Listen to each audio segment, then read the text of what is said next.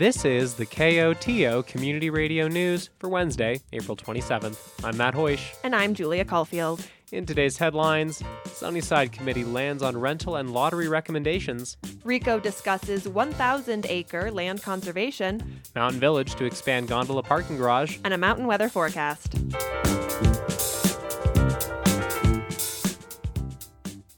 Day by day, the Telluride region's newest affordable housing development is nearing completion.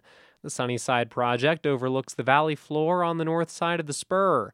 This week, the Sunnyside Committee, composed of representatives from the two governments developing the project, the town of Telluride and San Miguel County, approved recommendations for rental rates, occupancy qualifications, and the lottery process. The committee agreed not to raise the proposed rental rates, despite newly published data showing higher area median income. Here's Telluride Town Council member Adrienne Christie. We use the AMI numbers as a target and an awareness for us, but we also use our own judgment and our awareness of what people make and how much money they have as a way of indicating what we think is affordable for rent. Rents ranged on the units from roughly $1,200 per month for a one-bedroom to about $2,560 per month for a four-bedroom.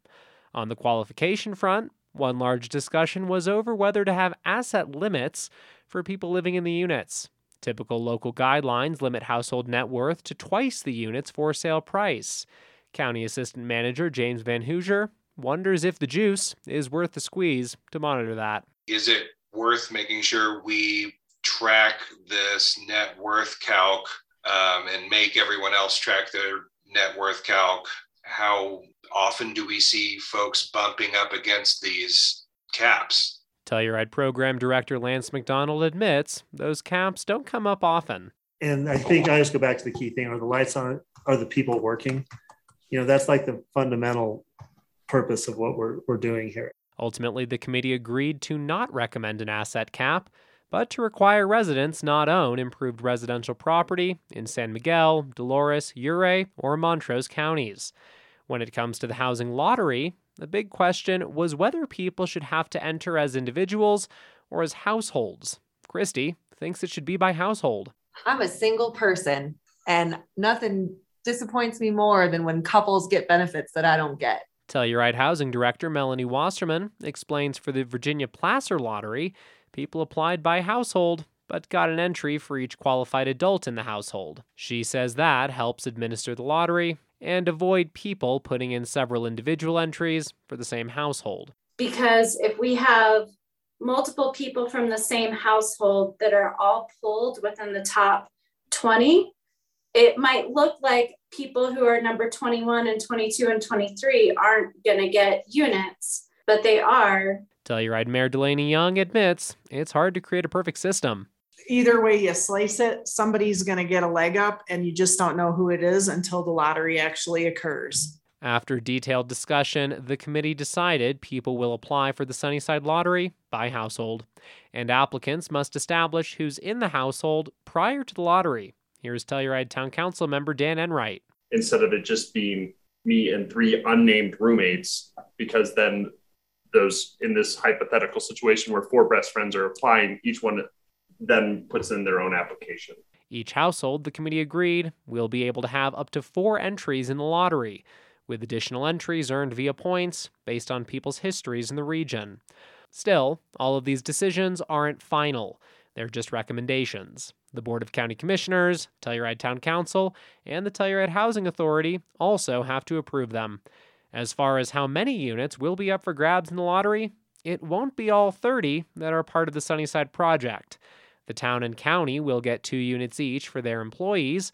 Up to 5 will be reserved for residents the town is relocating from Shandoka F building, and 1 4-bedroom unit is reserved for someone who wants to run a childcare facility. So, roughly 20 units will be up for grabs in the Sunnyside Lottery.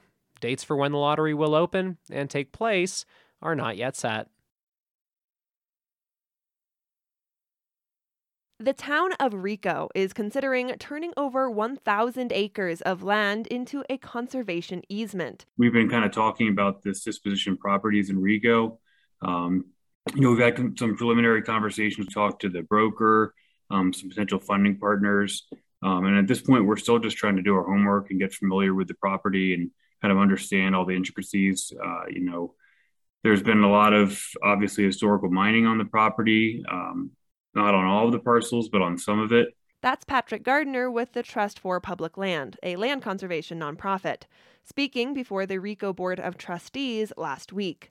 The property in question is 1,146 acres, over 181 parcels, in and around RICO. It is currently listed for sale for $10 million. The listing notes the land could be perfect to develop into a hot springs resort. We realize that the potential outcome for this property could have some serious impacts to the town of RICO and the community. Gardner, along with Travis Custer, executive director of the Montezuma Land Conservancy, are proposing potentially trying to acquire the land and conserve it instead. We want to make sure that everyone understands we're not trying to come in and control what would happen to the property or, what the conservation outcome would look like. That's something we want the community to be a part of. And so I think that's just something I really want to stress. We don't want to come in and kind of tell everybody what to do. We want to listen to what everyone is thinking about the property and then try and craft some kind of conservation project around what the community's vision for the future of RICO is. Custer adds putting the land into conservancy doesn't inherently mean it cannot be used for development. Conservation easements can have quite a bit of flexibility, but in general, you're going to be looking to protect open space, conservation values, public access. So things like recreation, trail systems, open space, wildlife habitat, natural resource protection, those are all part of it. Potentially in this type of project, I think we're also interested in exploring other community-based outcomes that could include affordable housing, it could include other dimensions besides just strictly conservation. Custer says they're at the very beginning process of land conservancy in the area. They simply want to, quote, plant the seed, which the RICO Board of Trustees is on board with. We're interested, right? Yeah, absolutely. If the town moves forward, Gardner and Custer note the Trust for Public Land and Montezuma Land Conservancy would assist in fundraising efforts and management of the easement. Next steps include meeting with the community to see where priorities stand, likely in May, and getting an appraisal on the property. Mountain Village is looking to expand its gondola parking garage. The town has a right to construct 2 additional units onto the gondola parking garage. That's Mountain Village Town Manager Paul Weiser speaking before Town Council last week. We've gone ahead and started working with our engineer who had done some work on that proposed expansion several years ago. They are now updating their plans and design for what that particular facility and addition would look like. According to Rob Johnson, Transit Operations Manager for Mountain Village, expanding the parking garage isn't a matter of if, but when. The reality is the 4 months of the ski season, the heart of the ski season, we are close to full a lot. In 2022, so with 90 days of ski season, not counting April, we were over 400 cars in there at noon. If the trends continue, next winter is going to be really hard. He says if Mountain Village can double capacity in the garage, it should hold for another 15 to 20 years. So it's either we work on it now, we find a way to make it work, or we wait till we have a crisis and then we've still got 36 months to correct it. Town Council recognizes the urgency and supports moving the project forward. Council member Marty Prohaska likens it to another regional hot topic. I mean, to make a correlation with affordable housing, it's like if we wait any longer, we're not even going to be able to, we're going to be at crisis level, which, is, I feel, where a lot of us are feeling we are now because we weren't building the affordable housing 3 years ago or 5 years ago. So I think, we're probably more than due to be having this on the table now. Finn Comey, Mountain Village Public Works Director, says it would likely take 2 years to complete the project. Weiser notes the town is looking to begin construction sooner rather than later. We're moving forward and at a rather quick speed because prices are just getting way out of control. We're told that this week steel went up 60%. And unfortunately, there's a lot of steel involved in that particular project. The town does not have a set price tag for the construction project, but says it could be anywhere from $18 to $20 million. The town plans to look for grant funding to support the construction, noting they could also use a revenue bond to pay for the structure. Hikers, bikers, and runners, oh my, in the Telluride region can expect a new trail in the coming months. This week, the Telluride Mountain Club announced it reached a fundraising goal to develop a new Eider to Mill Creek connector trail. The saying, "It takes a village," has never been more real, and we're just so thankful to this community for the support. Heidi Lauterbach is the director of the Mountain Club, which kicked off an effort to fundraise $45,000 for the project earlier this year. Lauterbach says she had no idea the money would come together so quickly. Nearly 70 donors, she says, contributed. Which speaks to how many people, wanted to get this thing off the ground this year. We had a lot of people who donated really large amounts. We also had some anonymous donors that really helped move the campaign to success. And most recently, Alpine Bank dedicated $10,000 because they wanted to make sure that this project would happen in this calendar year. The Mountain Club will match the donations with an additional $45,000 and plans to start on the trail next month with corridor clearing. The hope is to have the new trail open to the public by this fall, but Lauterbach adds that depends on Mother Nature. For anyone looking to get involved, the Mountain Club is planning volunteer trail work days for June and July. Those traveling across Red Mountain Pass on Highway 550 will experience lengthy road closures in the coming weeks. The San Miguel Power Association is closing the road for vegetation management to assist with fire mitigation, electrical service reliability, and broadband improvement. SMPA notes the project will take place on the south side of the pass between Ouray and Silverton. According to SMPA, travelers can expect 2 4-hour closures during weekday mornings and afternoon. The closures will take place just south of Ouray at mile marker 92 and near Crystal Lake at mile marker 87 on the south end. The pass will be closed from 8:30 a.m. to 12:30 p.m. and 1:30 p.m. to 5:30 p.m., Monday through Friday, from May 2nd to 13th. The highway will remain open overnight and on the weekends.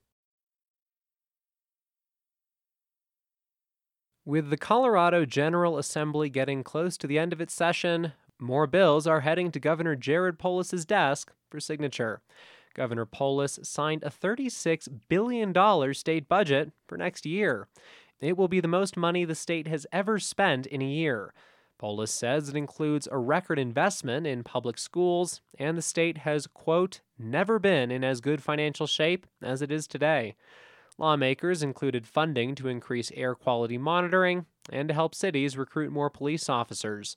Democrats say it is a responsible spending plan that will push the state forward after it had to make devastating cuts because of the pandemic. Most Republicans voted against it, saying the government is growing too quickly and will be in bad shape if the economy hits a downturn. On Monday, Polis also signed a bill to roll out free preschool classes starting next year. The new program will offer 10 hours per week of free preschool for all children the year before they start kindergarten. Funding for the initiative is coming from a new tax voters approved 2 years ago on cigarettes and other nicotine products. Senate President Steve Fenberg of Boulder says the universal preschool program is one of the most impactful things lawmakers are working on this session.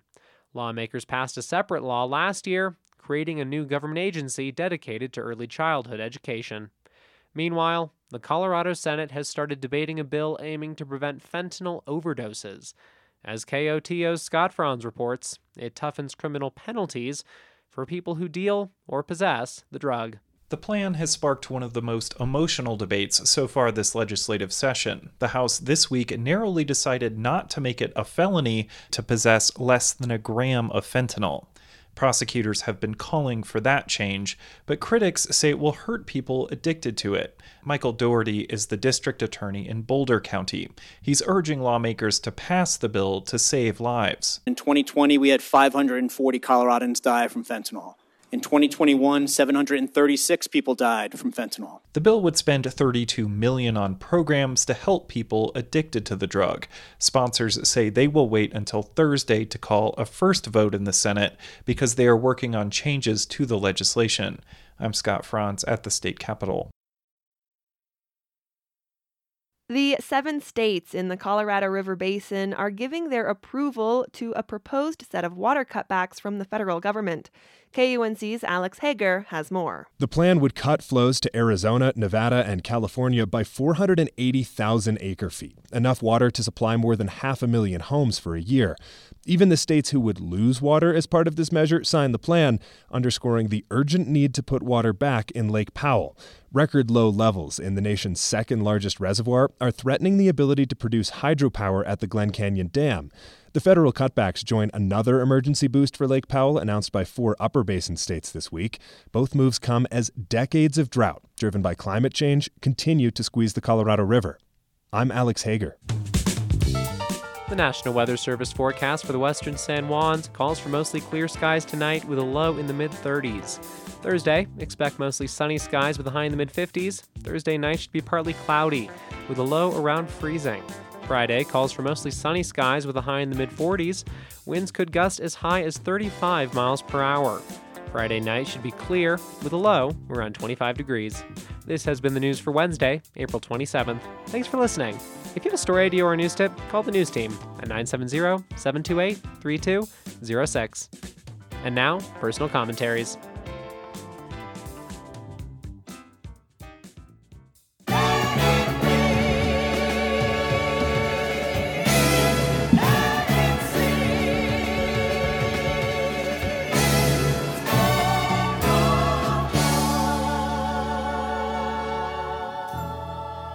Good afternoon. My name is David Reese, and I'm the president-elect of the Telluride Rotary Club. I would like to thank Kodo for allowing me to be here to announce our upcoming raffle on June 8th to celebrate our new Rotary year and raise money for our scholarships and grant funding. Here's how it works. Go to TellurideRotary.com or our Facebook page to find the link for the raffle. Once you click that link, you'll see an option to purchase entries into the raffle, and you'll be entered to win a number of amazing prizes, such as 4x4 tours with Telluride Outside, a 2-night stay at Camp V in Natarita, and other items such as a set of tires from Telluride Tire or gift certificates to local businesses. It starts at $15 for 15 entries, and the more entries you purchase, the more chances you'll win one of these prizes.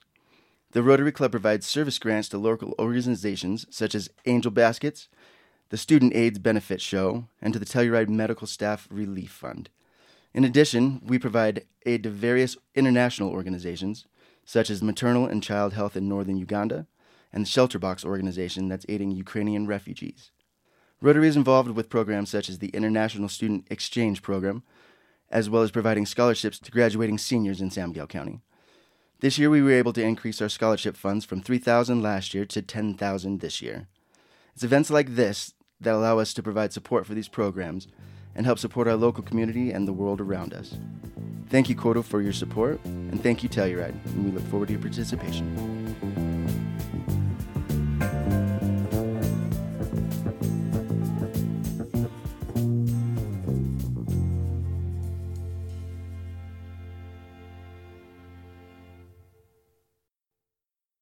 Hey Kodo listeners!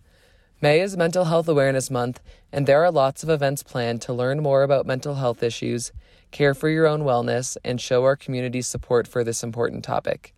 This weekend, you can get involved by attending the Race to Be Human movie screening on Saturday at 7 p.m. at the Transfer Warehouse, or by participating in a free CrossFit class at Telluride CrossFit at noon on Sunday. After that, Tri-County Health Network is hosting a Safe Talk suicide alertness training to help anyone 15 and older learn to recognize the signs of suicide and connect people with life-saving resources. The class will take place on Tuesday, May 3rd from 2:30 to 6:30 p.m. at the Elks Lodge. Let's work together to create a happier and healthier community. Opinions broadcast over KOTO are those of the speakers. You are also invited to express your views after the news or on Access each weekday at around 4 p.m. If you would like to comment, please contact a staff person here at KOTO. We encourage you to speak out on important public issues.